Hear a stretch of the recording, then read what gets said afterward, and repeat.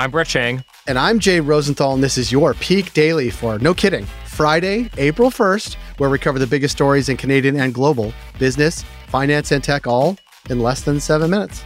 Well, it's almost International Fact Check Day. We'll talk about that later on in the episode. But what I wanted to talk about at the beginning here was, I think it's really interesting following the developments in Rome, where the Assembly of First Nations are meeting with the Pope, hoping for an apology for residential schools. They're pretty confident or optimistic that it'll happen, but we'll have to see.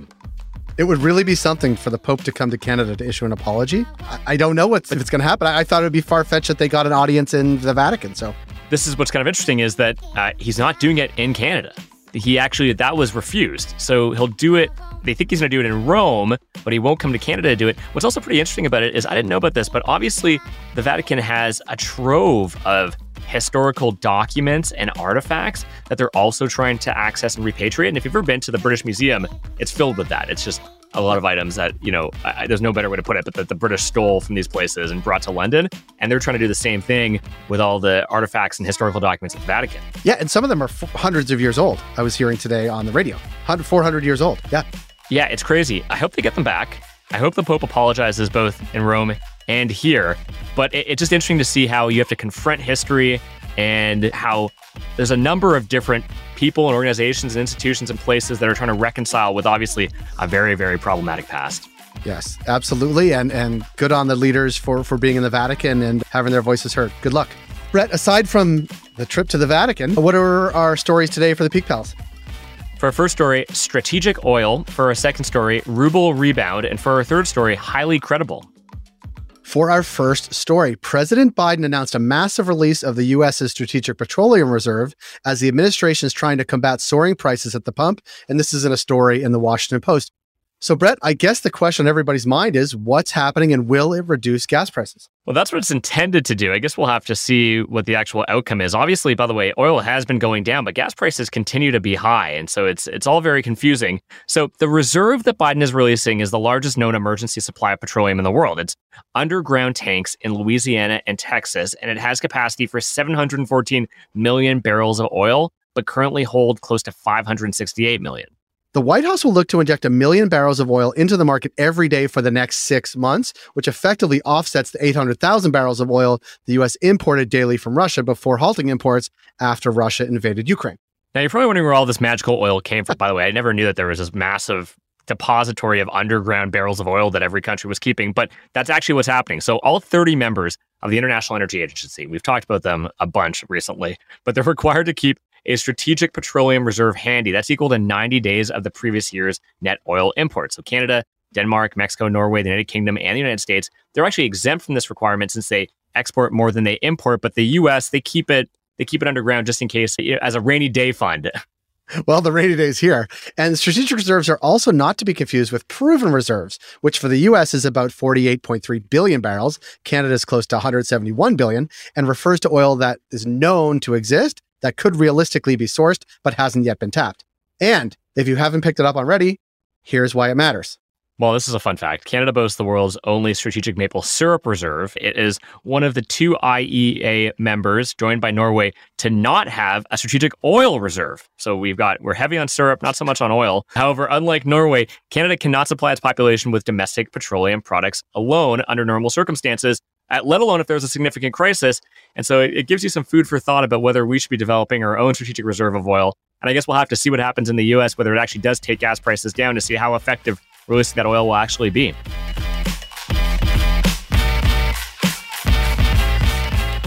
For our second story, 1 month after Western nations smacked Russia, I tried to clap my hands there, but with unprecedented sanctions that put pressure on the country's financial system and reduced the ruble's value to an all-time low, the currency, surprisingly, has almost fully recovered.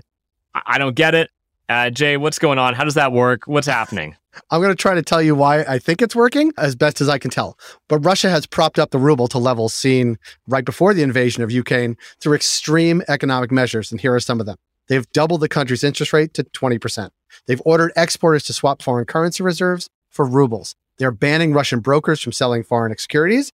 They're banning residents from making bank transfers outside of Russia. And they're ordering energy-dependent countries to pay for Russian gas in, you guessed it, rubles.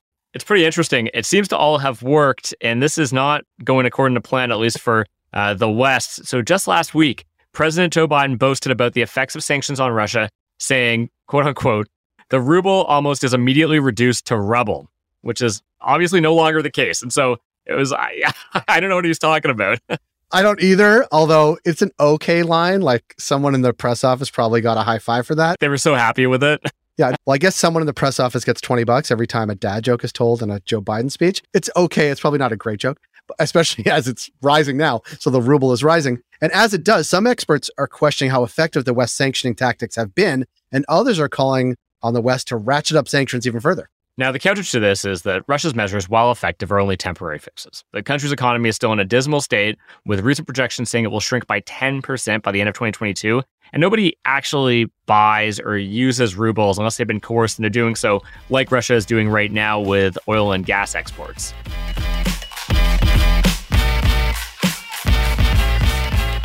And for our final story, just in time for International Fact-Checking Day, which is April 2nd, which is the day that I know I have circled on my calendar for years in advance, Google is introducing a feature that tags news stories with a label that measures the reliability of sources. Brett, what is this new Google thingy? And how will the Peak Daily receive the label of most reliable source? How do we get that to happen? We don't need a label. Peak Pals know we don't need a label. Peak Pals know that we are the #1 business news podcast in Canada because of that reliability that you can count on every single day. But here's how the Google labeling does work for those who care about labels. The highly cited label will work to combat disinformation by letting users know if an article has been frequently cited by other news organizations. Google is also rolling out what they're calling rapidly evolving topics, which is a feature that warns users if the topic they're searching for is still developing and improving its, this is something else, about this result feature, which gives users more context about websites they find in search results. And if you're wondering why Googling is adding all these labels now, a Ryerson study from last year found that 50% of Canadians regularly receive fake news through private messaging apps like WhatsApp and Facebook Messenger.